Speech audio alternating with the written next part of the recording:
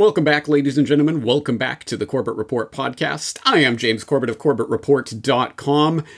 And this week on the podcast, I have a rare and weird treat for you. You are about to see a visibly younger James Corbett introduce you to episode 317 of the podcast, Unknown Unknowns. But you're going to think to yourself, being a good Corbett Reporteer and knowing the Corbett Report hymn book off by heart, what are you talking about, James? Episode 317 was the truth about Glass-Steagall, not this unknown unknowns. And I will rejoin that, yes, you are technically correct, but. And the but stems from what I was just talking about on the most recent flashback episode of the podcast. If you haven't caught that yet, I suggest you do. I think it's an important flashback to Meet Smedley Butler, episode 123 of the Corbett Report, released in 2010. And as I noted in the introduction to that flashback episode, I did note that that was one of those episodes that I put out there. By the time I finished it and put it together, I thought, I'm not sure. I don't think I said this the right way. I don't know if people are going to resonate with it. And I put it out there, and boy, did people resonate with it. And I got a lot of good feedback about that. So I shared that insight in the introduction to that flashback episode. And it got me to thinking, there is a shelved episode of the Corbett Report podcast that I had completely recorded. Everything was lined up in a row. Brock had started the editing for it, and then I said, you know what? Let's not do this. I felt, at the time, I'm not sure this is the right way to introduce this idea. I'm not sure people are going to get it. I'm not sure I said it the right way. I don't think I'm going to put this one out. So I think, correct me if I'm wrong, I think for the first and only time, I had a podcast episode completely done and never released it. But in the spirit of that Meet Smedley Butler episode, that similarly I was thinking, should I release it? Okay, I'll release it. And it turned out to really resonate with people. Well, I'm going to put this out there on the off chance that maybe this resonates with people. And the subject of today, Unknown Unknowns, as you're about to see, we'll get into some subjects that I then subsequently went on to cover in perhaps greater detail in other podcasts that I put together. For example, you will know that I've covered the story of the 10,000 in my conversation with Vinny Caggiano a couple of years ago. I covered of course, the JFK Fed myth. I've covered in greater detail, including a very in-depth presentation that I gave to the JFK Lancer conference a couple of years ago. So I have covered this material elsewhere, but this is a synthesis of it and puts it in, I think, a philosophical framework that, looking back on it, I'm not sure why I had such misgivings about putting it out. I mean, maybe it's not the perfect way of putting this information together, but I think it gets the point across. And anyway, you can be the judge. Was this worth shelving for 5 years? Maybe not. Why did I do that? I don't know, but I'm releasing it here today. So as a special treat, you're going to get episode 431 of the Corbett Report podcast, Unknown Unknowns, which will be labeled as episode 317 of the Corbett Report podcast. Anyway, I'm just letting you know what's going on. With the proviso, this was recorded in a different way than I usually do as well, via my camera, and my microphone wasn't set up very well, so the audio isn't as good as usual, but it's still perfectly hearable. Just letting you know in advance. Anyway, all that being said, enjoy this random surprise blast from the past episode that you never saw. You're listening to the Corbett Report. CorbettReport.com.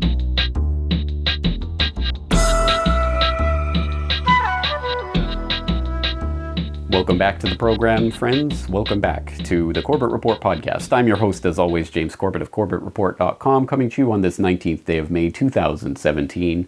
You are tuned into episode 317 of the Corbett Report podcast, Unknown Unknowns.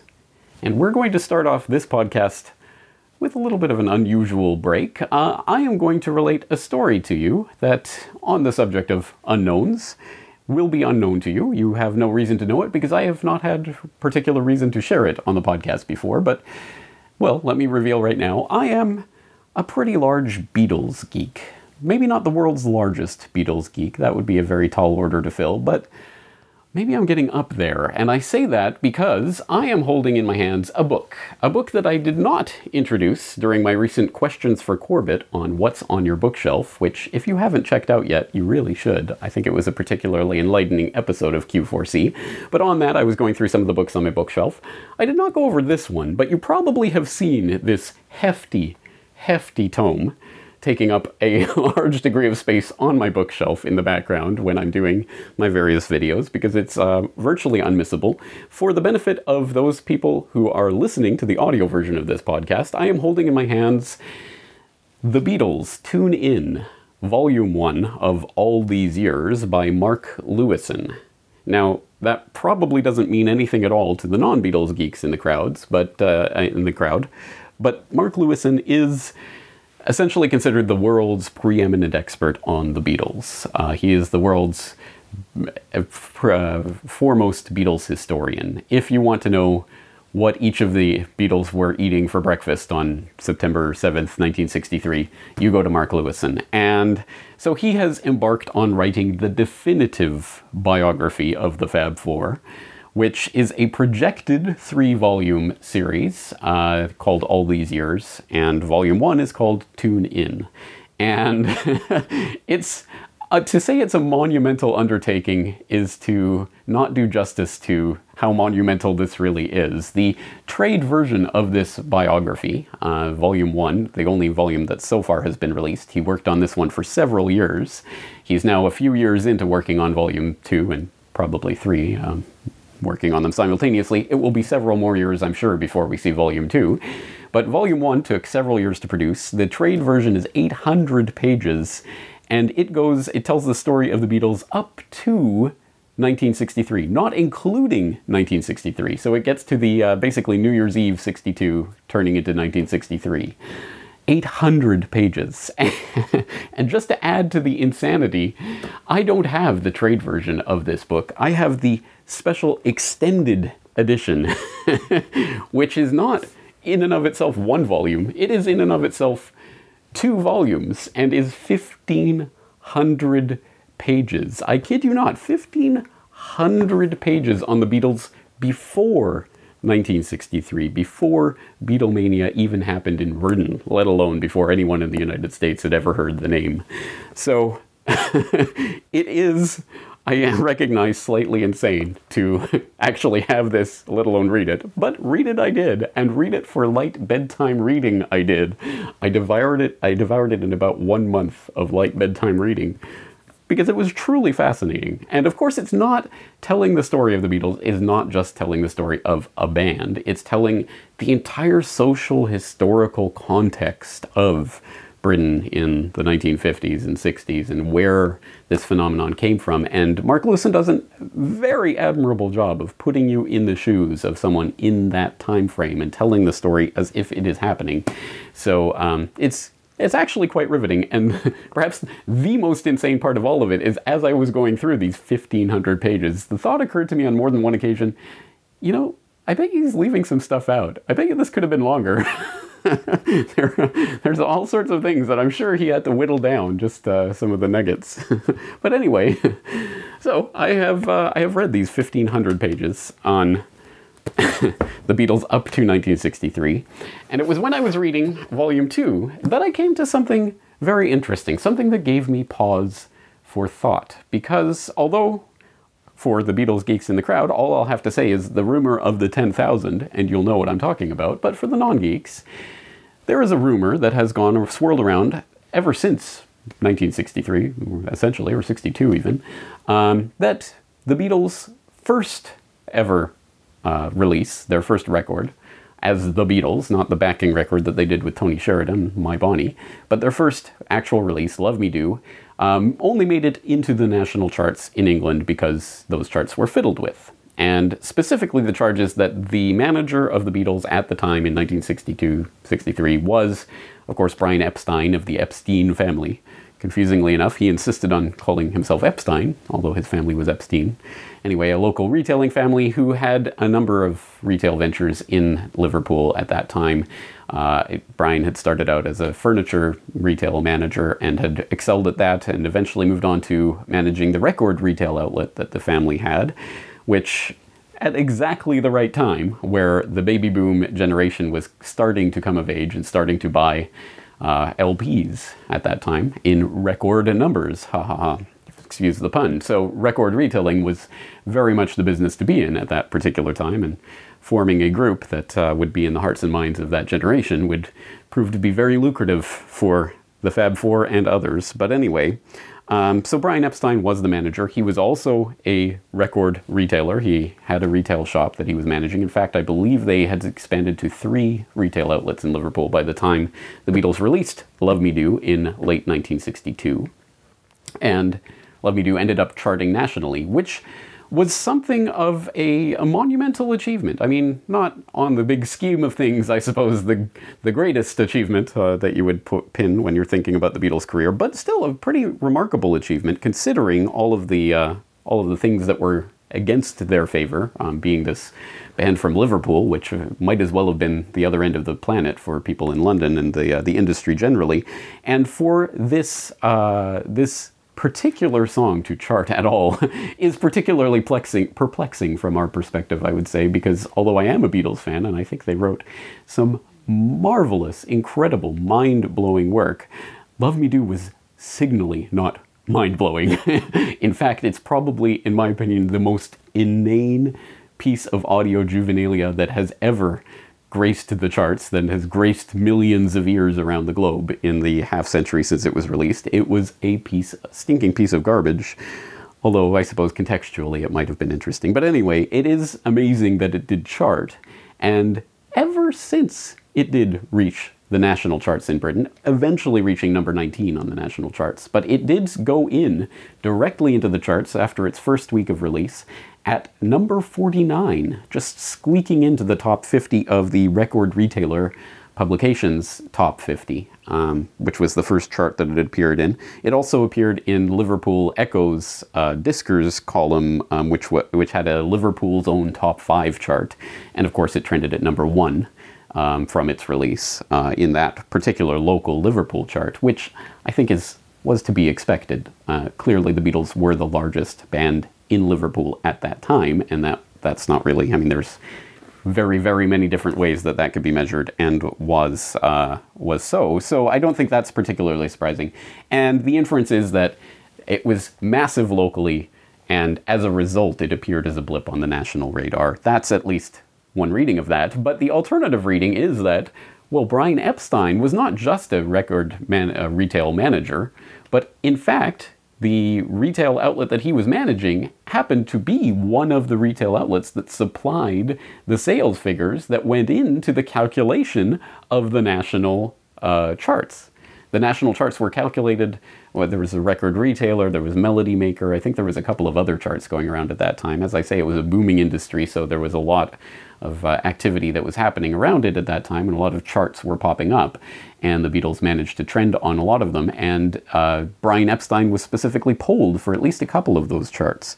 And so the rumor started to float right away about Brian Epstein having fiddled Love Me Do into the charts by personally purchasing some copies.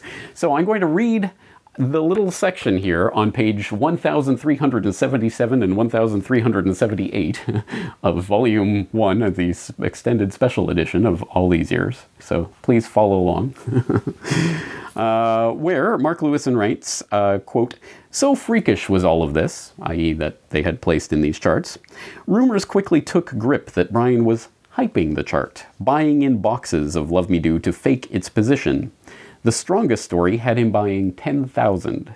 It was a rumor that clung despite Brian trying to shake it off. No one would believe he hadn't, and denial only fed suspicion, and it wouldn't be long before the whole business was talking about it, unfairly casting a blight on his integrity because it wasn't true. As John Lennon would explain, Love Me Do, sold so many in Liverpool the first 2 days, because they were all waiting for us to make it, that the dealers down in London thought there was a fiddle on. That Mr. Epstein feller up there is cheating." But he wasn't. many in Liverpool felt sure of it too. As the Beatles began to go national, so Brian began to find he'd fewer friends than he thought. Gossip about the 10,000 was traded maliciously and without proof by people jealous of his success or keen to claim insider status. No one considered Brian's membership of a committee that challenged suspicions of chart malpractice, or his resistance to faking My Bonnie, the earlier recording that the Beatles did as a backing band for Tony Sheridan in Hamburg, into even his own shop's published top 20. Or, most striking of all, the fact that in 1962, it made no difference how many copies a shop sold of any record, because the charts weren't computed that way. NEMS, Brian's retail outlet, had been a chart return operation for years. It still provided data to Melody Maker and also now to Record Retailer. But those papers' weekly phone calls or printed questionnaires didn't ask for sales figures, only for a shop's best-selling records ranked from 1 to 30. The papers awarded 30 points to the number 1 record, down to 1 point for the number 30, and calculated an overall national total. All the charts were produced this way, as they still were in America. Brian Epstein had no need to buy 10,000 Love Me Do's to fake it into the charts. He didn't even need to buy one. End quote. Now, that was particularly interesting when I read that, because I had also heard the 10,000 rumor, and I thought it sounded about right. Because again, Love Me Do, how on earth did that song chart nationally? I could understand in Liverpool, but nationally it seems dubious. And then when you calculate the fact that, well, their manager was not only a record retailer, but also managing a shop that fed into the national charts, it all stinks to high heaven. It was probably fiddled. Yeah, probably 10,000. The rumor's there. Where there's smoke, there's fire. That had always been my understanding of that particular rumor, until I read this and discovered, oh, the charts weren't calculated that way. It wasn't based on sales figures. He didn't have to buy 10,000 copies. He could have bought 1,000,000 copies or 10,000 copies or 1 copy or no copies and still fiddled the position on the charts, i.e. he could have told the people in London that it wasn't the number 1 selling record in his store, or that he could have told them it was the number 1 selling. He could have put it anywhere on that chart and fiddled that way. But at any rate, it doesn't matter how many copies he actually sold because they didn't ask him for the numbers.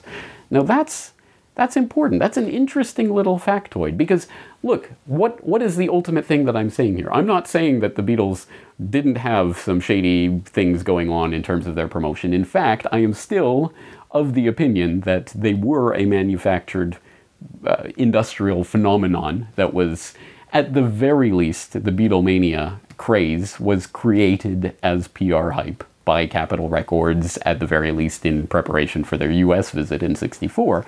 I have no doubt that there was some shady shenanigans going on, and it wouldn't surprise me in the least if there were shady shenanigans going on with London and the charts there and what have you.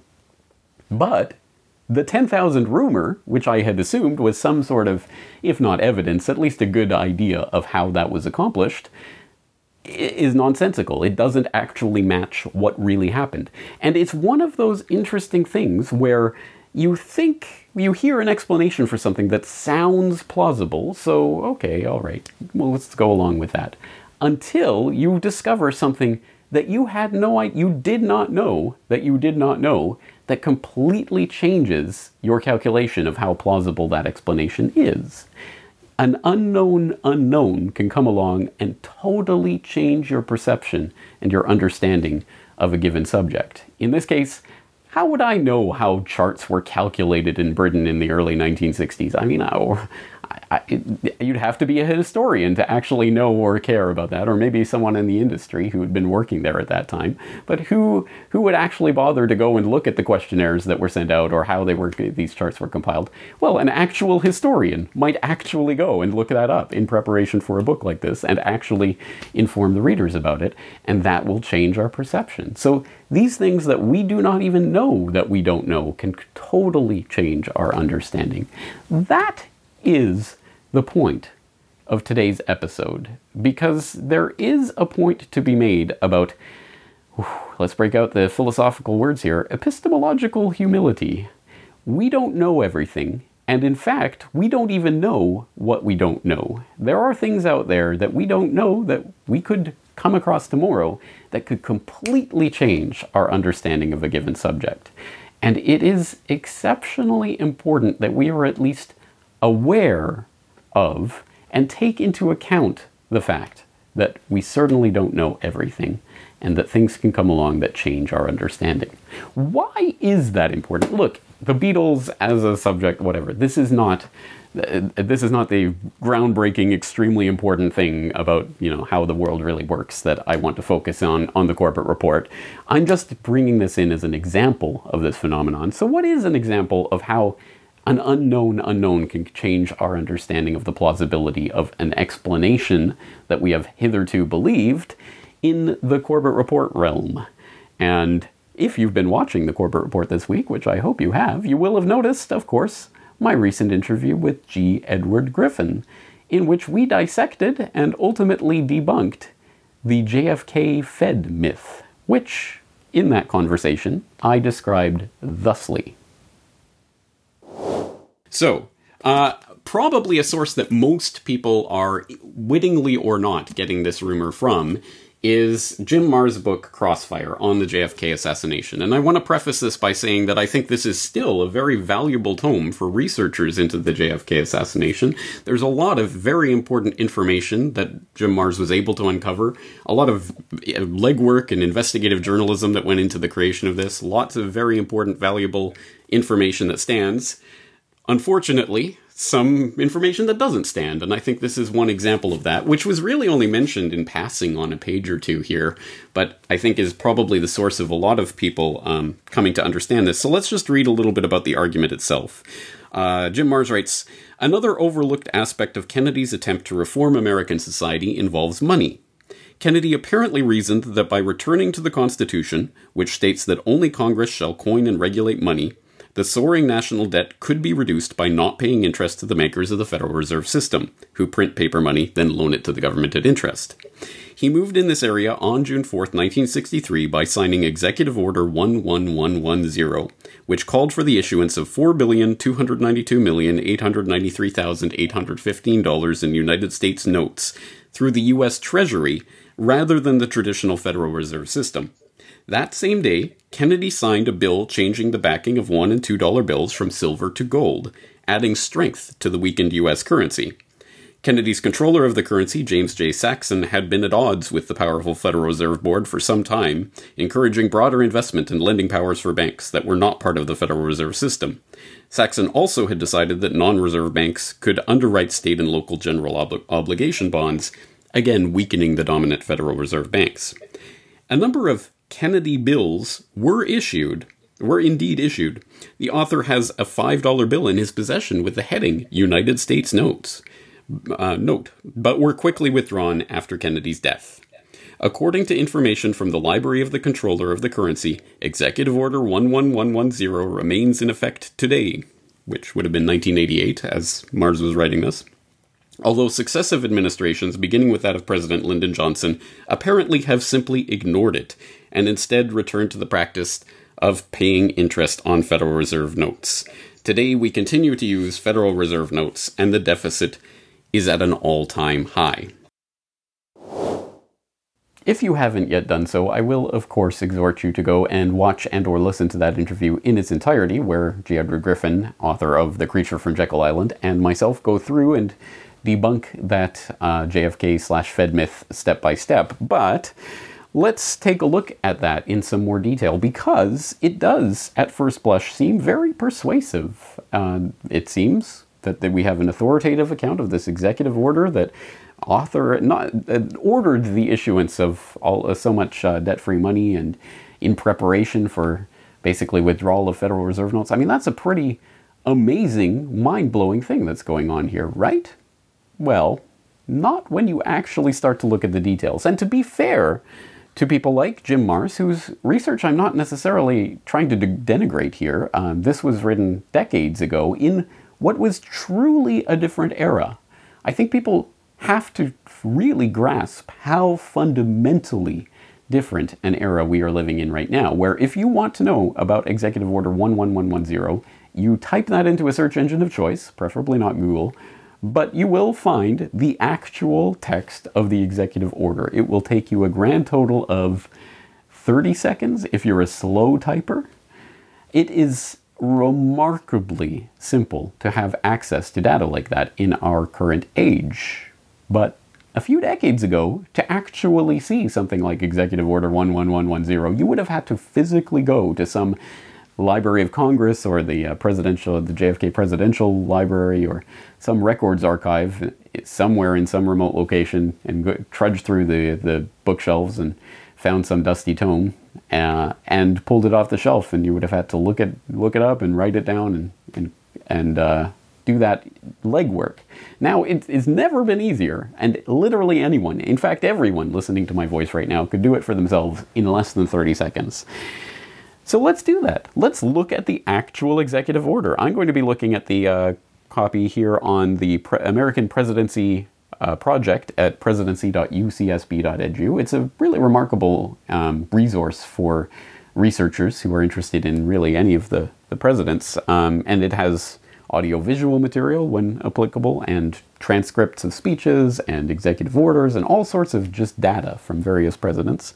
And here they have Executive Order 11110 available for your perusal. So the full title of this executive order is Amendment of Executive Order Number 10289 as amended, relating to the performance of certain functions affecting the Department of the Treasury. Which is quite a mouthful, but it does tell us something important about this executive order, namely that this isn't some new thing that's being created out of whole cloth. It's an amendment of an existing executive order, 10289, which when you go and look that one up, which again takes another few seconds, you will find that it was an executive order issued under Harry S. Truman in September of 1951, and that one was entitled Providing for the Performance of Certain Functions of the President by the Secretary of the Treasury. Interesting. So we're starting to get a sense of at least what this might pertain to. And again, if you go back to 11110, you find that this is amending the authority vested in the President by paragraph B of Section 43 of the Act of May 12, 1933, as amended 31 U.S.C. 821, subparagraph B. It's this kind of legal gobbledygook, which of course just makes people's eyes glaze over, and they think, I don't want to follow this particular rabbit hole, so I'll just see what someone else says about this. No, let's follow the trail, because it's important that we actually do this and we see how it's done, so we don't just simply take people's word for what things like this says. All right, so this is talking about the authority vested in the President by paragraph B, blah, blah, blah. All right, I'll throw in a link to Section 43 of the Act of May 12, 1933 as amended, if you really want to chase down that particular rabbit. But let's just break down this executive order that we have here in front of us, this one from JFK in 1963, and just simplify it. So essentially, what this is saying is the Secretary of the Treasury is hereby designated and empowered to perform the following described functions of the President without the approval, ratification, or other action of the President, : the authority vested in the President by paragraph B of Section 43, to issue silver certificates against any silver bullion, silver, or standard silver dollars in the Treasury, not then held for redemption of any outstanding silver certificates, to prescribe the denominations of such silver certificates, and to coin standard silver dollars and subsidiary silver currency for their redemption. So, that is the meat and potatoes. That is the essence. That is what this executive order is about. It is taking the authority granted to the President to do this particularly described function and giving it to the Secretary of the Treasury. That's it. So, any claim that this executive order ordered the issuance of $4,289 blah blah blah dollars, silver certificate dollars, United States notes, is false. It is wrong. It is not true. This did not order the issuance of anything.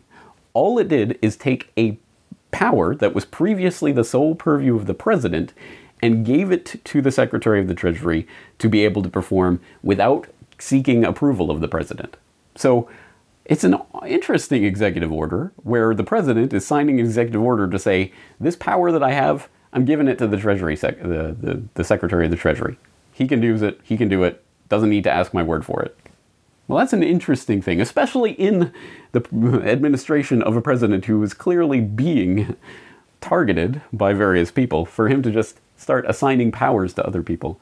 That's interesting. All right, well, that could still mean a lot of different things. So we have to understand the context of this. Why is he handing this particular power to issue silver certificates, i.e. these United States notes, debt-free instruments backed by silver in the Treasury, redeemable in silver? Why is he handing that power to the Secretary of the Treasury? Well, did he ever talk about this subject? Did he ever say what his intentions were with regards to these silver certificates? Yeah, yes he did. He wrote it in black and white.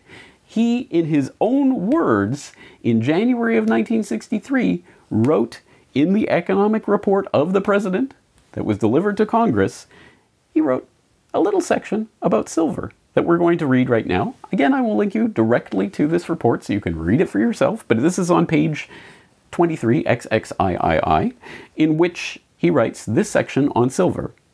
Quote, I again urge a revision in our silver policy to reflect the status of silver as a metal for which there is an expanding industrial demand.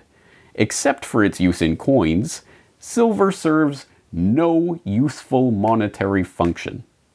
In 1961, at my direction, sales of silver were suspended by the Secretary of the Treasury. As further steps, I recommend repeal of those acts that oblige the Treasury to support the price of silver, and repeal of the special 50% tax on transfers of interest in silver, and authorization for the Federal Reserve System to issue notes in denominations of $1 so as to make possible the gradual withdrawal of silver certificates from circulation and the use of the silver thus released for coinage purposes. I urge the Congress to take prompt action on these recommended changes. End quote. If that didn't just blow your mind, if you were a believer and had parroted the JFK Fed myth, and what I just read to you didn't blow your mind, then I posit that you don't understand what is being said here.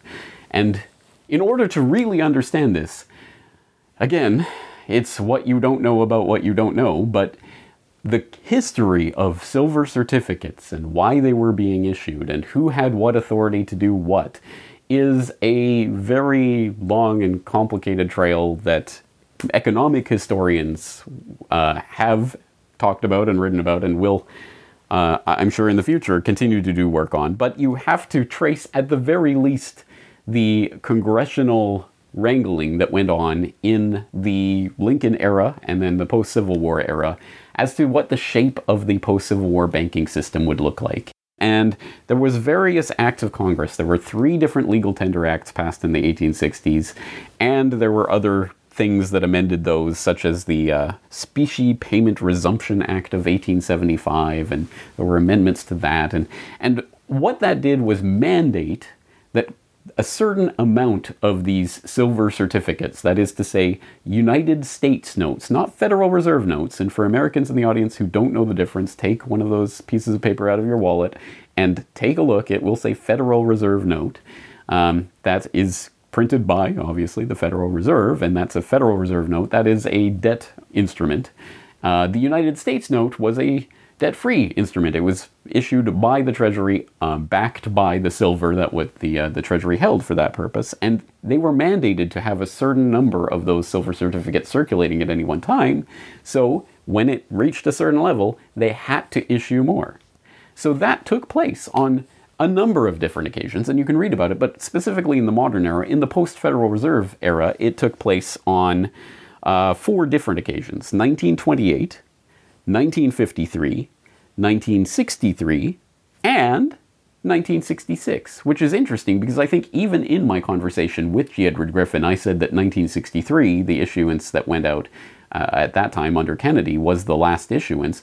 Actually, I was wrong about that. There was a further issuance of silver certificates in 1966 in the $100 denomination. But there was various denominations issued at different times, and again, this was mandated by an act of Congress. The Treasury had to do this when the amount of silver certificates in circulation reached a certain level. They had to issue more against the silver that they kept in the Treasury. So that's very interesting. That's an important point to note, that the issue that happened in 1963, that did happen, and people will say, look, I have this greenback from 1963, this JFK greenback. He was starting to print the silver certificates that would put the Fed out of business. That's why they shot him. No. Not only was that a mandated, it had to happen thing that they were bound by congressional acts to do. So it had nothing whatsoever to do with JFK, and he did not order it, and it was not ordered by this executive order. So all of that is completely 100% a lie. But secondarily, he specifically said he wanted to start repealing those acts that mandated the Treasury to issue those silver certificates because he wanted to withdraw all the silver certificates. He wanted to replace them with Federal Reserve notes. He wanted the Fed to start taking over the issuance of these notes, the debt-based Fed notes. He wanted it. He said it. He wrote it. That was his intention. That was what Executive Order 11110 was designed to start implementing, to give these powers to the Secretary of the Treasury so that they could be ended. That is the real context of this. Now, again, I'm not blaming people for not knowing what they don't know about the history of all of these various acts and how they were amended over the years and what this executive order said. But, again, what you don't know about what you don't know can completely change the plausibility of an explanation. Let's cover this from another angle. What I just said, and the pieces in the show notes, of course, I'm going to link to all of these documents. When you put those pieces together, it will lead to this analysis, that the idea that JFK was ending the Fed is totally nonsensical, absolutely not only not supported by the facts, but in fact 180 degrees opposite to the facts. And you will be able to piece that together for yourself. But if I just ended this podcast here, I would forgive you for being left unsatisfied. I mean, yes, okay, there are unknown unknowns, and we have to have a humility about what we don't know, and be willing to put ourselves out there to test our assumptions and to question and continue the process of questioning. It doesn't end when you discover 9/11 was a lie or whatever. It's a continuing process, and there are many, many, many things that we have to continue to question.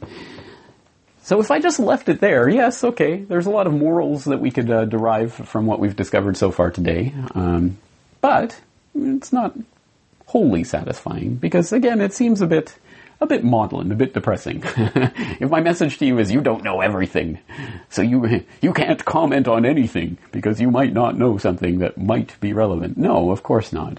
That's certainly not the moral that I want you to take away from this. Of course, we have to come to opinions, and hopefully more informed opinions, and they should always be tentative and put forward as a hypothesis that can then be tested against the reality, but at any rate, that's a more in-depth discussion. But no, that isn't really the moral I want you to take away from this. Actually, if anything, I want to leave you on this note. The idea that the fact that we don't know everything can actually be a good thing. It means there is space for wonder and discovery. And that, in and of itself, is an important part of what it means to be human, the human condition, which is being programmed out of us. So, I'll leave you on this note. I'm going to share with you something that I wrote recently. Well, actually, I wrote it a long time ago, but I went and revisited and rejiggered with it a little bit, thinking about this concept of unknown unknowns. And this is part of a larger project that I'm not going to jinx by talking about in too much detail, but at any rate, it's part of the project. But this is just one thing that I wrote recently. It's called, And Now for Something Completely Different. And now for something completely different. Back in 2006, the BBC published an online article about a lone hiker in Western Japan who tripped, fell, and was knocked unconscious. He survived in the cold autumn weather for 24 days without food or shelter by lapsing into a state of hibernation. When he was found, his pulse was almost non-existent, his organs had shut down, and his body temperature was 22 degrees Celsius. He had no brain function, multiple organ failure, blood loss, and severe hypothermia. Yet he was released from the hospital only 6 weeks later, having completely recovered. Even physicians were amazed that he hadn't died. A British Dietetic Association representative, Dr. Frankie Phillips, noted, "I find it quite incredible that he had no fluid at all during the 24-day ordeal. Physiologically, that isn't possible." I remember the story vividly because it was so bizarre, so miraculous, that it seemed to deserve special treatment, beyond merely committing it to memory as a factoid. So I saved it to my hard drive. Though that was a first for me, saving important articles to my hard drive eventually became my standard operating procedure. From a very strange event, a useful habit was born. I was similarly intrigued by a story that played itself out in 2014, this time at 38,000 feet above sea level. A teenager managed to stow himself away in the wheel well of Hawaiian Airlines Flight 45 from San Jose to Maui and survived the full 5.5-hour journey. Scrunched into a space not designed for humans, he had to deal with oxygen deprivation and frigid temperatures. But he made it. According to Dr. Armin Dorian, a physician who had experience with such cases, sometimes the planets align, protecting the stowaway from dying of either hypoxia, lack of oxygen, or hypothermia, lack of warmth. In rare cases, the effects cancel each other out. The need for oxygen declines as the body cools. It's exactly like the concept of cryogenic freezing. The boy's body went into a frozen state. But why am I talking about hikers and stowaways in a book about the New World Order, you ask?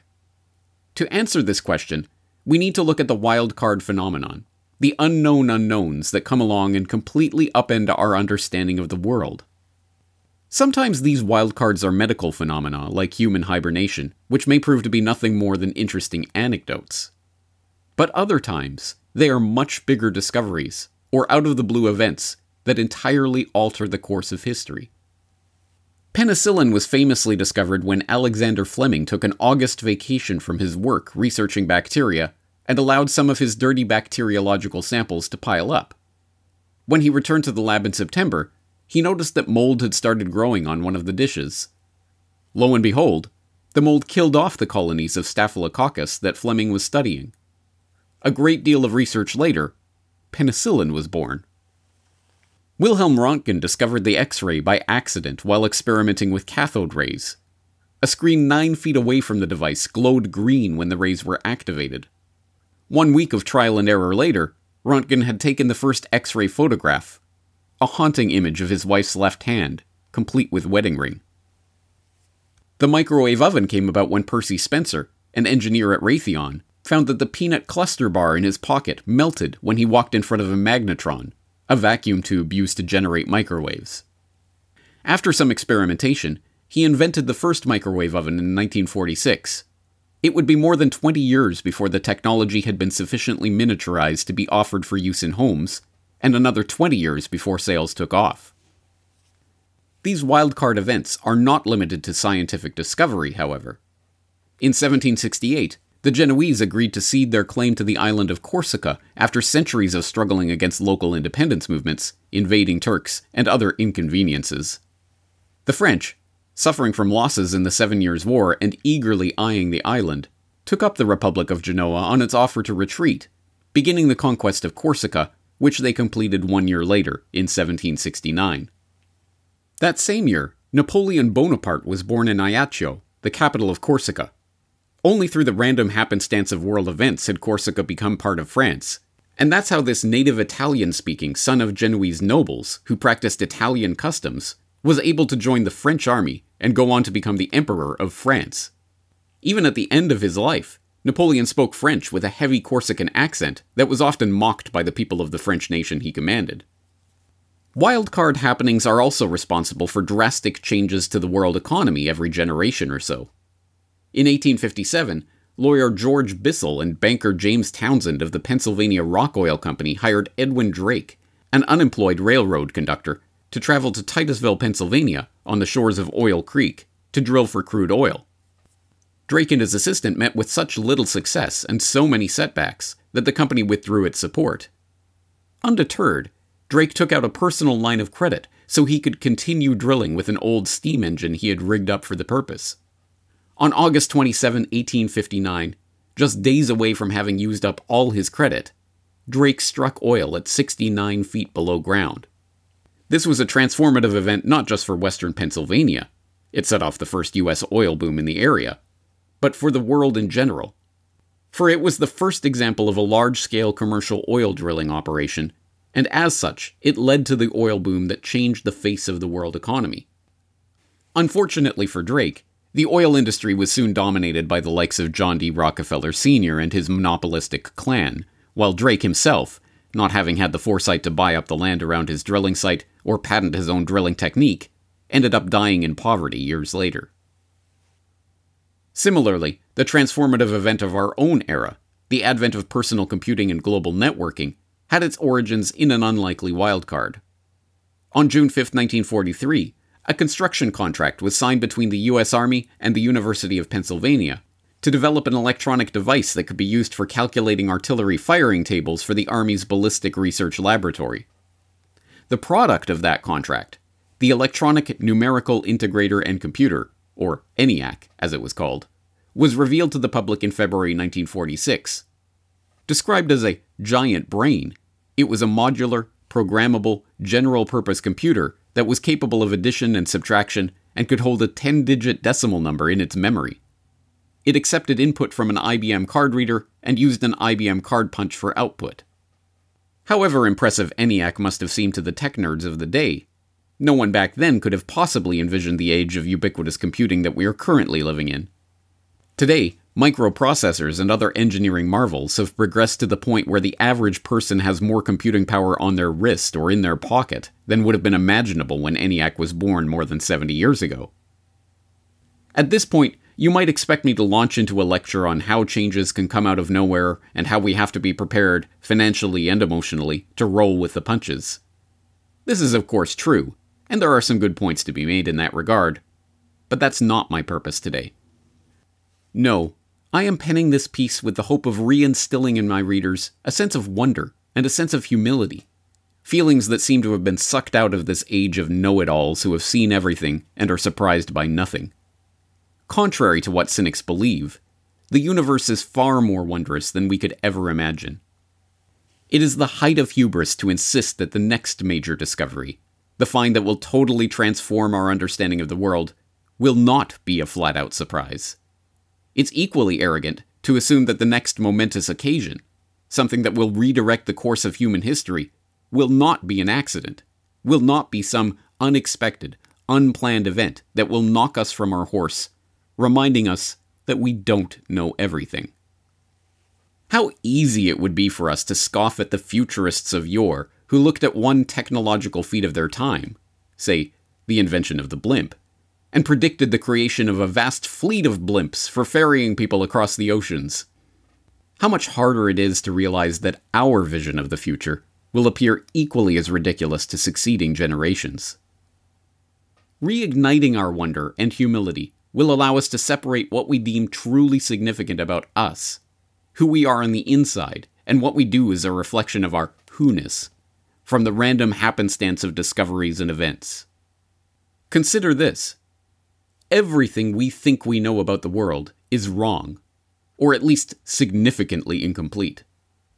Our conception of medicine, physics, math, history will be turned on its head by upcoming technological breakthroughs and intellectual advances. Our textbooks will be obsolete in the eyes of our children's children. In all likelihood, none of the geopolitical hotspots that preoccupy us today will be the spot where the next major conflict actually touches off. The wisdom of today's markets will be the ridicule of tomorrow. In the end, what is it about us that is essential? Not our supposed knowledge of the world, our incomplete, if not backward, conceptions of the universe. Rather, our humanity. For it is that humanity that forms the cultural legacy we leave in our wake. It shapes the morals, values, principles, ethics, and ideals. In a word, the character of this generation, and it guides the character of the next generation. Our humanity is the only thing that matters at the end of the day. And in order to rediscover how to access that human element, what we really need is to regain our sense of wonder. There it is, folks. Unknown unknowns. And now for something completely different indeed. Well, I hope that does at least make us think about the possibilities of discovery, what really drives us forward as a species, as human beings, into the great unknown, the unknown unknowns that we don't even know that we don't know, which really is and can be a joyous process of discovery. And I think we have to approach, or at least keep that approach in mind as we unlearn things that we thought we knew and didn't know.